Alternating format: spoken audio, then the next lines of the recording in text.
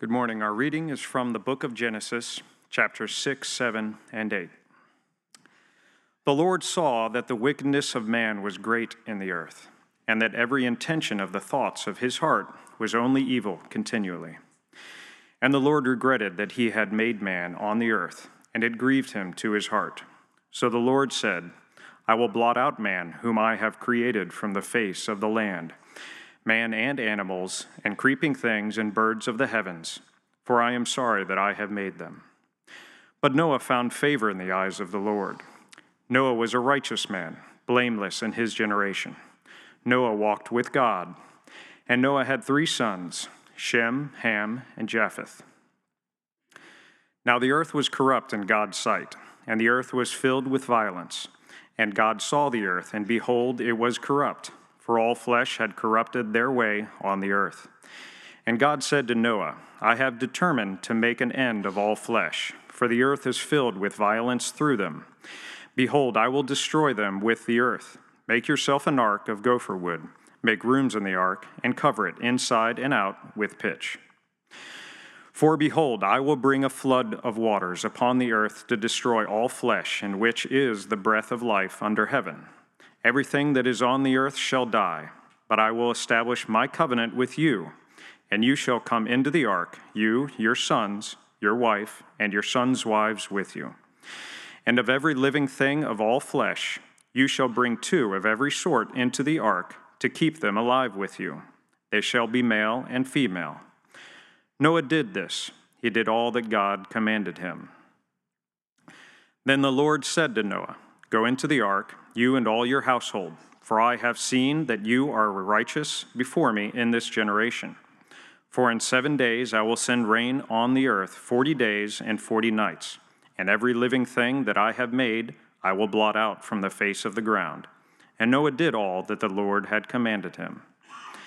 In the 600th year of Noah's life, in the 2nd month, on the 17th day of the month, on that day all the fountains of the great deep burst forth, and the windows of the heavens were opened.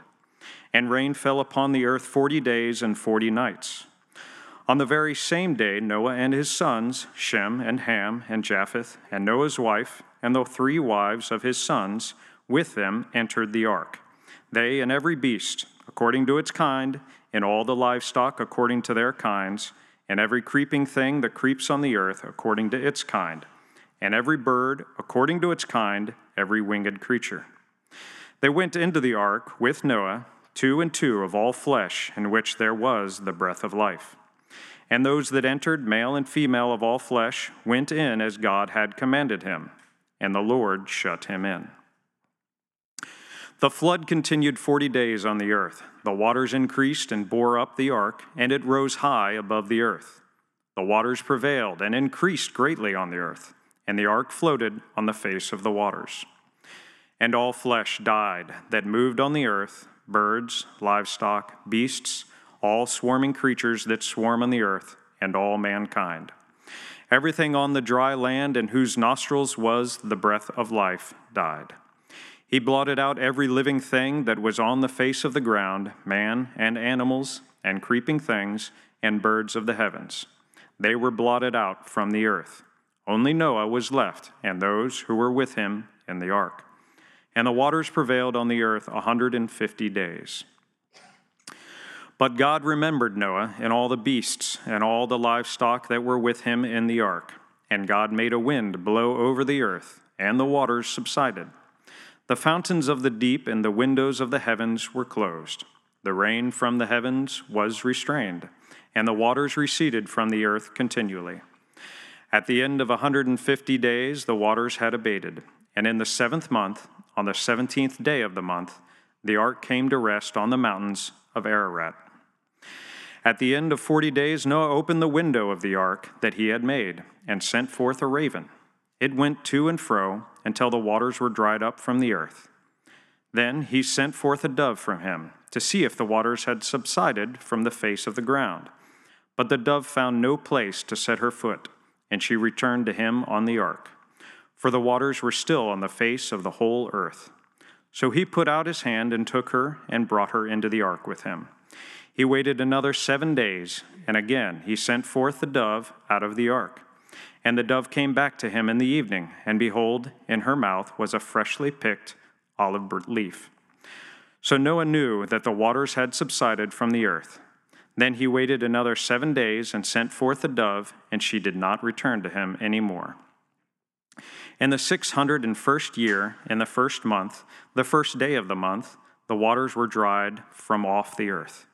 And Noah removed the covering of the ark and looked, and behold, the face of the ground was dry. In the second month, on the 27th day of the month, the earth had dried out. Then God said to Noah, "Go out from the ark, you and your wife, and your sons wives with you. Bring out with you every living thing that is with you of all flesh, that they may swarm on the earth, and be fruitful and multiply on the earth." So Noah went out, and his sons and his wives and his sons' wives with him. Every beast, every creeping thing, and every bird, everything that moves on the earth, went out by families from the ark. Then Noah built an altar to the Lord and took some of every clean animal and some of every clean bird and offered burnt offerings on the altar. The word of the Lord. That was a great reading by Will. I wanted you guys to hear the longer narrative. Sometimes these narratives in the Old Testament in particular are great just to sit in and rehear them because you know the story. All of you know the story of Noah's Ark. In fact, probably I would say that the most famous story in the Bible is Noah's Ark. It's the one that anybody who has been, had any exposure to Christianity at all, even if they never went into a church, just lived in a Christian culture or realm, they've heard of Noah's Ark. And it's because you hear about it from the kids' story age. Like it's seen as a kid's story, right? And so there are puzzles that are Noah's Ark puzzles for kids. There's a Playmobil set, and I think like a little People Fisher-Price Noah's Ark set. Picture books, all sorts of picture books, and it's always the animals and the boat and Noah smiling, and it's great. Like play with it. This is the story. It's a kid's story, but it's not a kid's story. If you listen to what Will just read, it's not a kid's story at all. One illustrator who did a children's book on Noah's Ark, Peter Spire, actually got it closer to right than anything I've seen in anything with kids. So this is his illustration. Beautiful illustrator, Peter Spire. And this is his illustration of Noah getting all the animals onto the ark. But watch what he does next. The next picture. These are the animals that don't get on the ark. And if you go one more photo, this is all three in an arrangement. These are the animals on the left once the door is shut that didn't make it in. Upper right is as the rains are going, and all of a sudden the shorter animals can't be seen. And then the bottom right, just the boat. Hey kids, who wants to read the kids' story? The flood it's a pretty hard story to read and to listen to and to think about. Because it is a story of judgment on sin, on God grieving over humanity and wiping out all creatures because of human sinfulness, brought in from the fall, but carried on by the sons of Adam. But it's also not just a story of judgment, it's also a story of salvation. Salvation through the ark, salvation through judgment. It's a story of rescue. And it's a story, as we'll look at next week, of recreation. God tells Noah and his family, go forth, be fruitful and multiply. He tells them to do what he called Adam and Eve to do in Genesis 1 and 2. It's a recreation and rescue story. But most of us as modern people, we try to ignore the dark side of Noah's Ark. That's why all of your kids' books and everything is just kind of the boat and the pretty cute animals and Noah's smiling. And we think of it as a fairy tale. And in part, that fits with how we approach Christianity in general. Most of us in the modern West, and I'm not saying you guys, but just saying like speaking generally, generically, is we live as if there is no such thing as a judgment. As if there's not really anything we need to be saved from. So many people approach Christianity or Jesus or religion or even get back to church once you have kids of a certain age in order to be a better person because a little bit of rules or some sort of order or maybe just to have a better life in the same way that you approach like exercise and eating vegetables. You think, oh, I'll have a better life, I'll live longer and happier if I exercise, eat well, go to church on Sundays. But the flood narrative won't let us do that. It is what Old Testament scholars call an enacted prophecy, a story in which God acts in history in order to foretell what he is going to do, to say something to all people for all time.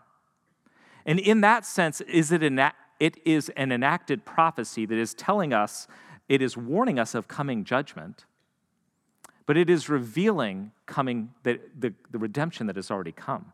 And it's inviting us into the boat that God has provided.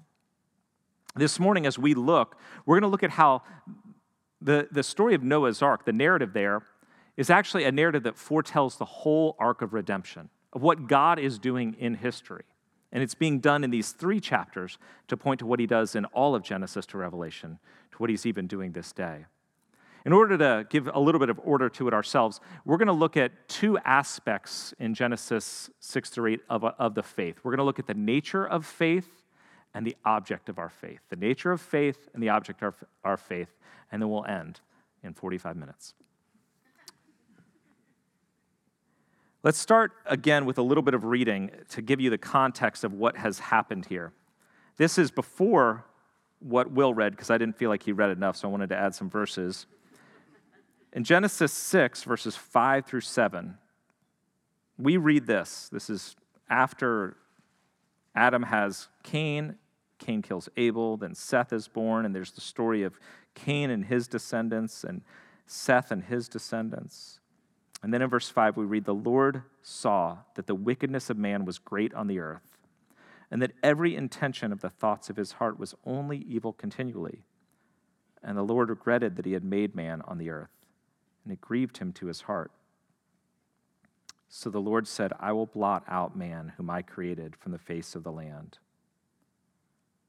Man and animals, creeping things, the birds of the heavens, for I am sorry that I've made them." It sits very heavy as God is looking at wickedness of humanity. Every intention of the thoughts of his heart is evil. Now, that may not feel how you think of yourself, but that is the declaration of Christianity from Genesis to Revelation, is that we fall short, is that our intentions and desires are bent against God and towards ourselves. But it says then there's the hopeful side of it as well. But Noah, verse 8, found favor in the eyes of the Lord. Noah was a righteous man, blameless in his generation. Noah walked with God. In order to break apart what the nature of our faith is, I want to look at Noah as an exemplar and note a few things about his faith. It's that Noah obeys, he waits, he surrenders all, and he worships. First thing I want us to look at is how faith is about obedience. This is really hard for us, but we read this in verse 13 to 16 of chapter 6. So in verse 13 to 16, we see that Noah is somebody who obeys. God said to Noah, I have determined to make an end of all flesh, for the earth is filled with violence through them. Behold, I will destroy them with the earth. Make yourself an ark of gopher wood.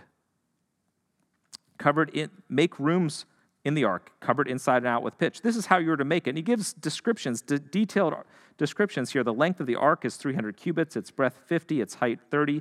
Make a roof for the ark and finish it to a cubit above, and set the door of the ark inside it. Make it with lower, second, and third shelves. For behold, I will bring a flood of waters upon the earth to destroy all flesh.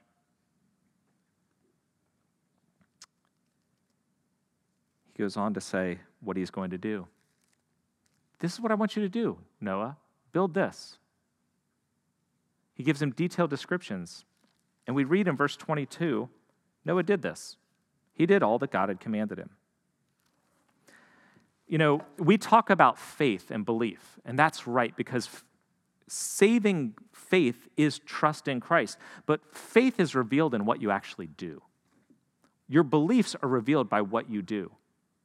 Who you are reveals what you actually believe. And who you are is revealed in what you do. The thoughts and intentions of our heart, the life that we live, reveals what we actually trust in and believe. Noah is declared in verse 9 of chapter 6 to be righteous and blameless. And what's interesting, it doesn't describe him in these settings of righteous and blameless as somebody who avoided sin or avoided immorality in the way we think about it, like he avoided adultery or avoided murder. It doesn't say that. It doesn't even say the things that it says of Job or that David talks about in the Psalms of he was generous and kind and exerted justice to the poor. Now, probably he did all these things, but that's not what's said at all. What we do know is that he did what God told him to do. He built a boat. And he built a boat for years. For years and years, he did what God told him to do. He built a boat. And honestly, I think that's a lot of what faith looks like. Faith looks like building the boat that God has called you to build. God has you where you are in life, not by accident. Whether you're single or married, have kids, your kids are grown, you've never had kids, all of your education or lack of education, your experiences in life, including your suffering, your abilities, your connections, your resources, God has you where you are in life right now to fulfill his purposes for you in this world, and to do so today. And that's what faith is really at its core. It's following God today. And that's essentially the definition of faithfulness. Faithfulness is following God today. And look, for some of us, some of you, that's a really hard thing to hear. Because what God might be calling you to do or to turn from is really hard. You don't want to do it. And honestly, you can even look at your life and say, is this what God is calling me to do or to say no to? I can't live the next 40 years like this. I can't live the next 60 years abstaining from this, turning from this, living my life only for this. How can I do this for the next 40 or 60 years? But remember this, faithfulness is about obeying God this day. And look, today is Sunday, right? So follow God today, just today, and then go to bed. And then tomorrow wake up and pray for the strength to follow God today, and then go to bed. That's what Noah does for years on end. He builds a boat, not knowing the full end of what God is going to do, but being faithful that day.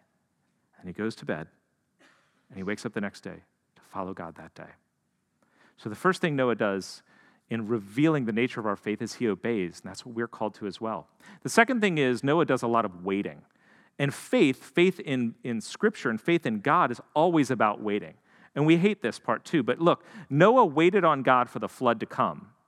And he waited on God later for the deliverance from the flood once the flood had come. So for decades, he's building this boat, and no flood came. So, of course, anybody who's talked about this before or thought about it, you're like, you're there building a boat that is extremely large in the middle of a land that has no oceans near it. And what do your neighbors think? What are you building? Year in and year out, he's building it. What do you do when God calls you to do something that looks absurd to your neighbors? Don't do that, by the way. Don't go do something absurd just to try to prove the point. But basically, think about the place that Noah was in. Everything around him said what he was doing didn't make sense except God's word to him. And he had to wait and trust. He had to put his hope in God and trust in God's word. And yet for years, no floods came. All he had was a big ark. And that was it. Or a big ark that was being built. And then once he actually gets inside the ark and the rains come, he has to wait again. He's waiting for deliverance. He wasn't just in the boat for a few days. He was in the boat for months. They're in the boat shut in. There's no windows. There's probably some air holes, but there's no windows. They're shut in with animals as the boat is being tossed and turned like a shipwrecked boat out in the ocean as the storm is coming in. So for months, you're like this with animals that stink It was a miserable existence, a horrible existence, the raging waters, the terror of it all. And the entire time he has to wait. God, when will we be delivered? Is this where we're going to die? Are we going to die in this thing? It even comes to the point where towards the end of the story, Noah knows the land is dry. He sees that the land is dry, but he waits for the word of the Lord before he disembarks. We see this in verses 13 to 16 of chapter 8, I think it is. Yeah, chapter 8. In the first month, the first day of the month, the waters were dried from off the earth. Noah removed the cover of the ark, so he made it like a convertible, and looked, and behold, the face of the ground was dry. In the second month, on the 27th day of the month, the earth had dried out. Then God said to Noah, go out from the ark. You have 2 full months in which Noah sees the land is totally clear outside of his boat. Why doesn't he get out? He can see it's dry ground because God had not told him to get out. He didn't just go on the basis of what he saw. He trusted in God, which meant waiting and waiting on the Lord. And then God said, go out, Noah, you and your family, go out from the ark.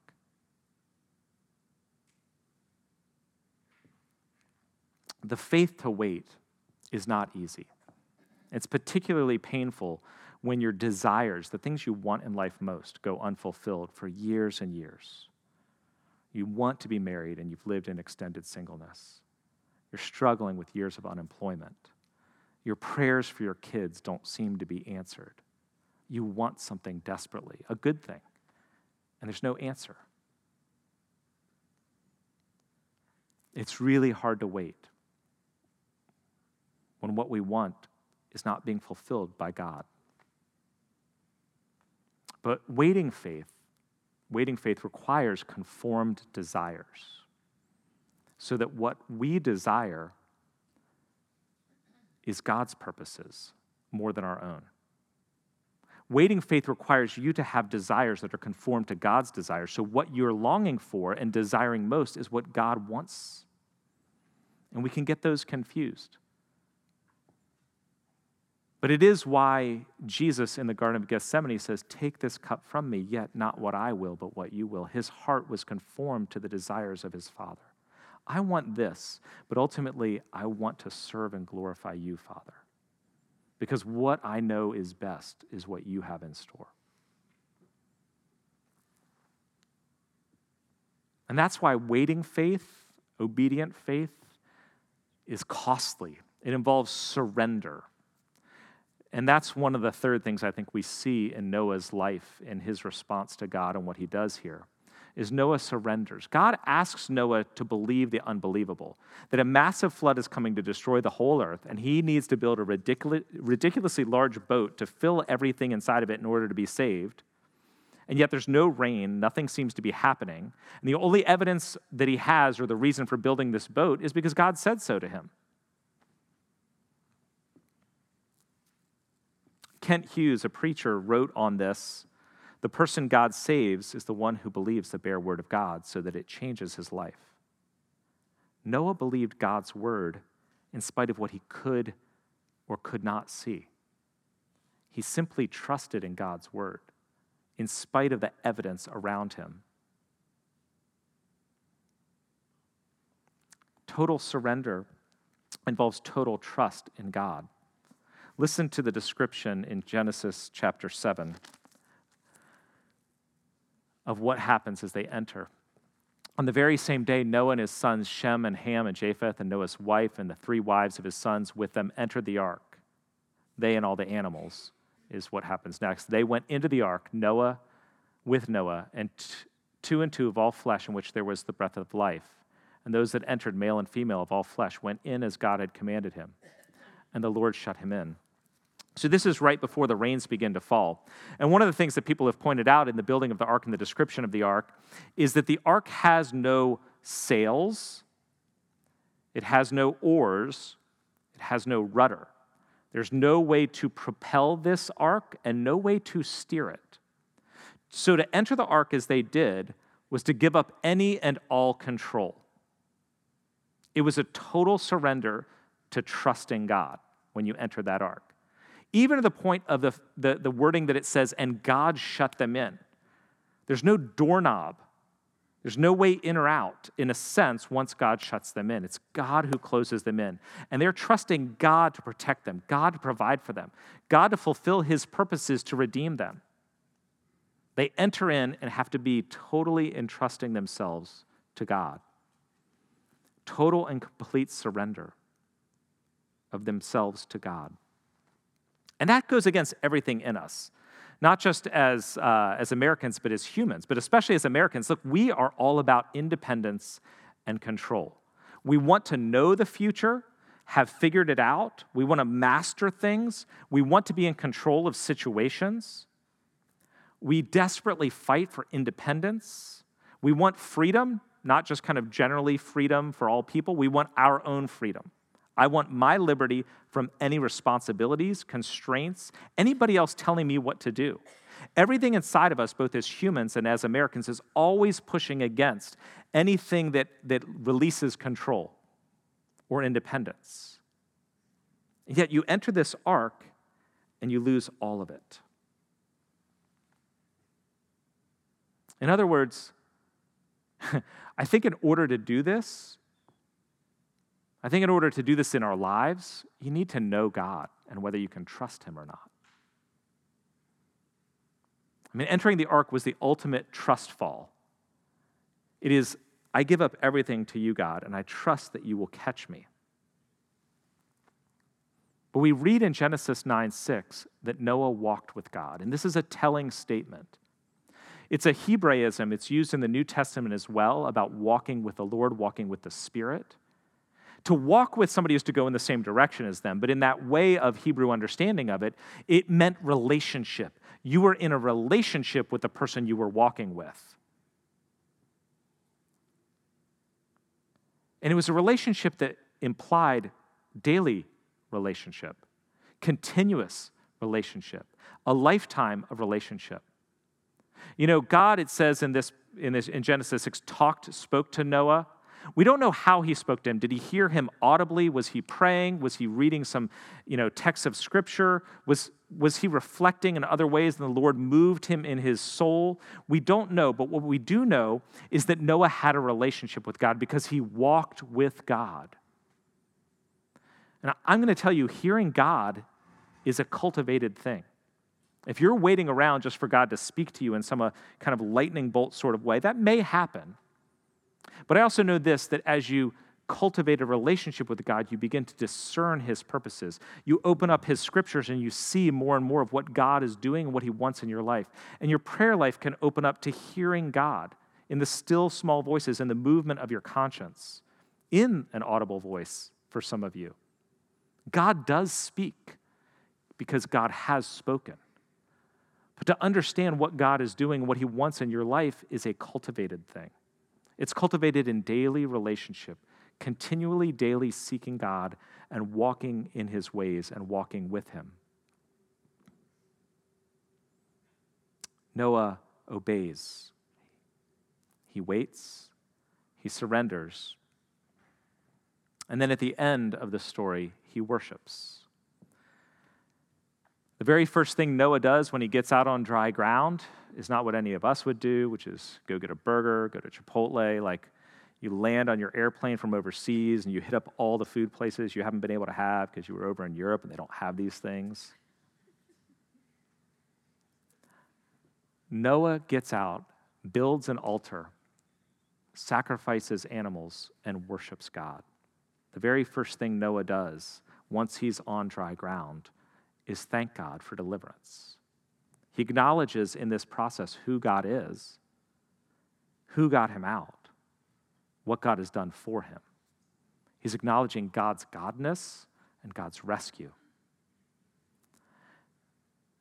You know, we've talked about this here, but maybe we haven't talked about it a lot, but we often think in our culture that sin is doing bad things, right? Sin is when you break the rules and you do bad things.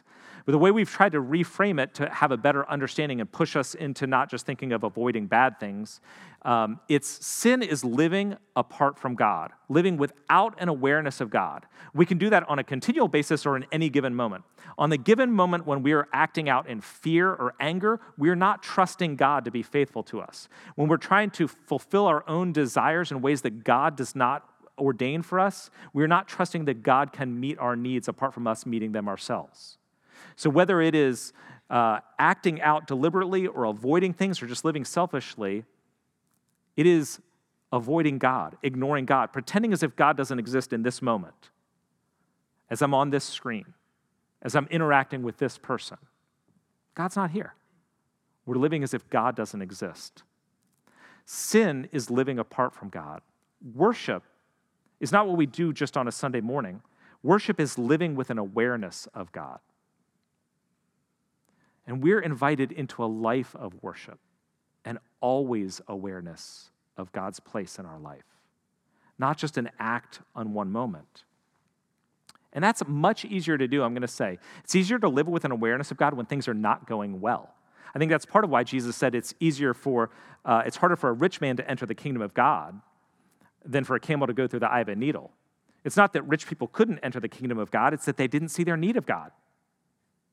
The same is true for us. When things are going well, when you're relatively healthy, when your kids are okay, your relationships are balanced, your job is pretty secure, do you really need God? Are you living with a constant awareness of Him?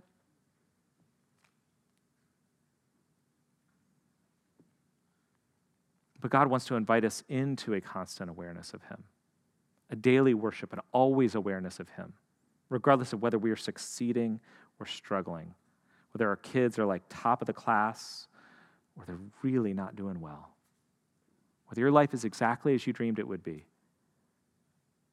or it's been a nightmare over the past couple of years. God wants to walk with us, wants us to walk with Him in a continual and constant awareness of Him.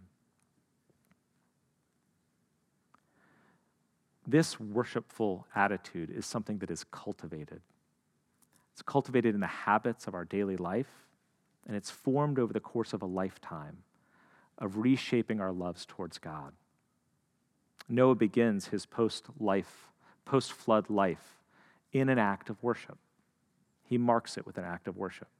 We mark things on a Sunday with an act of worship corporately. You can set aside times in your life, but really it's about cultivating a daily worship of God. The nature of the faith that we see God working at and working through in Noah is one that obeys, that waits, that surrenders, and that worships. And the object of our faith is God. It's pretty simple. You knew this was going to be the answer. The subject of this whole story, the main character, is not Noah. It's actually God. God's the one who assesses the nature of the world.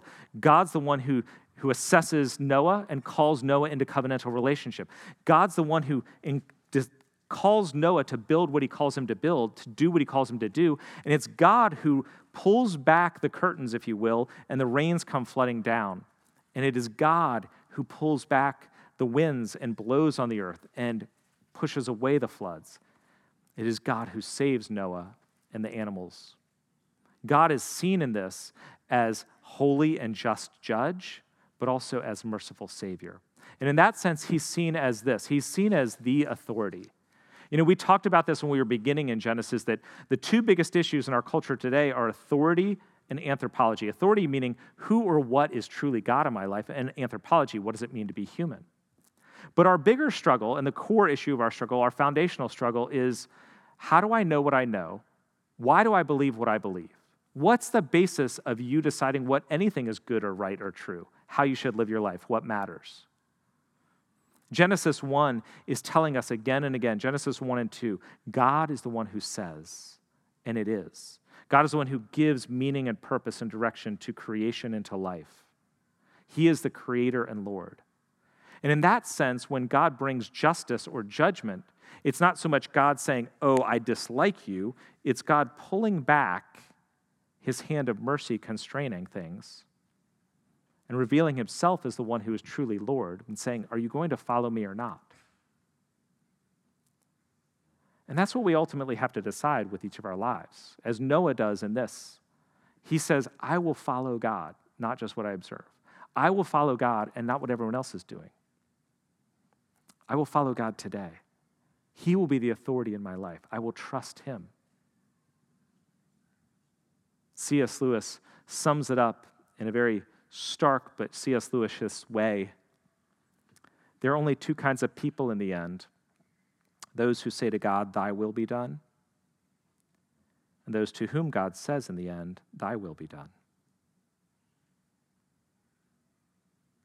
Who or what is your authority? We talk about faith in God, faith in Christ. But the question boils down to who or what is the foundation of what you believe? And can you trust this God? I think one of the things that many Christian preachers would tell you is that the story of Noah's Ark is not just about judgment and a boat and a bunch of animals. It's actually a prefiguring of what God has done in Jesus Christ. The Bible tells us there is judgment for sin, but if you enter the ark that he has provided, you will be saved. What's interesting to think about is God says, here's the way to be saved. Get in this ark. We don't get people outside who probably were saying, well, isn't there another boat you could get in? There's got to be lots of boats out there. What if you're a really good swimmer? This flood comes, you just swim for a little bit, hold on to a tree. God says to Noah and his family, and in the building of the ark, they're saying to everyone, be aware, there's a flood coming. Get in this ark. Get in this ark. This is the one way. Peter says the same thing in Acts chapter 4. There is one name under heaven whereby we must be saved. To which all of us say, are you sure there's only one name?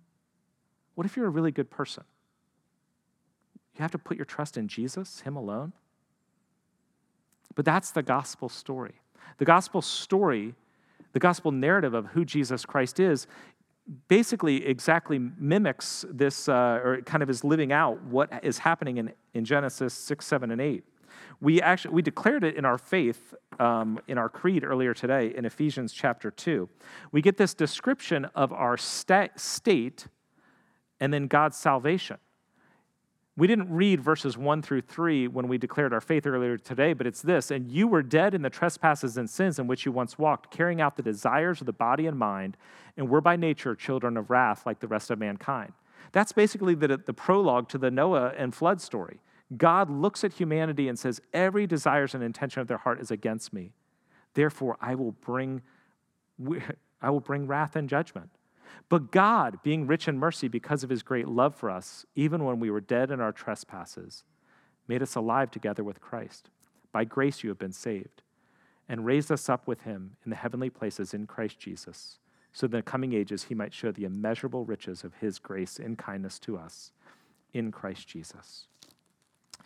That phrase, in Christ or in Christ Jesus, is a common refrain in the New Testament as a description of what it means to be in relationship with God. To be walking with the Lord is to be in Christ, to put your faith in Christ. One passage says, the payment for sin is death, but the gift of God is eternal life in Christ Jesus. When you are in Christ Jesus, there's eternal life. And that there is no condemnation for those who are in Christ Jesus. The gospel, the good news of Jesus Christ, is very clear and very simple. Get in Christ. Get in the boat. And that's what faith is. Saving faith is getting in. It is surrendering all to Christ. That he is the authority who you worship and obey today.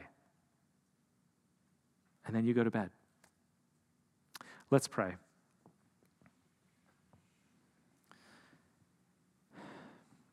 God, I pray that you would speak to us in our heart as we push against following you in the way that it seems like we need to, and all the questions and things that we don't understand in this story. Reveal to us simply the ark that is Christ, the hope that is salvation, and the way to enter in through faith. Savior, we give ourselves to you. Amen.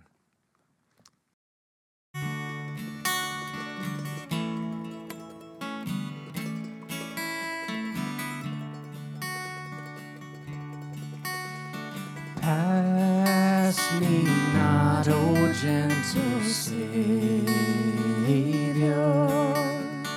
Hear my humble cry, while on others thou art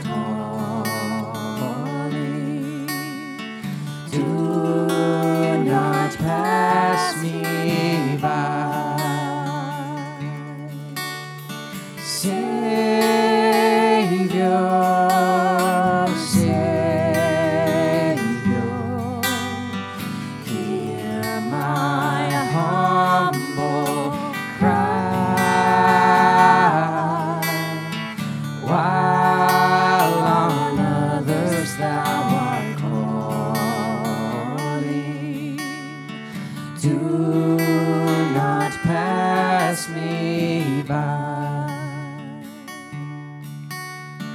Thou, the spring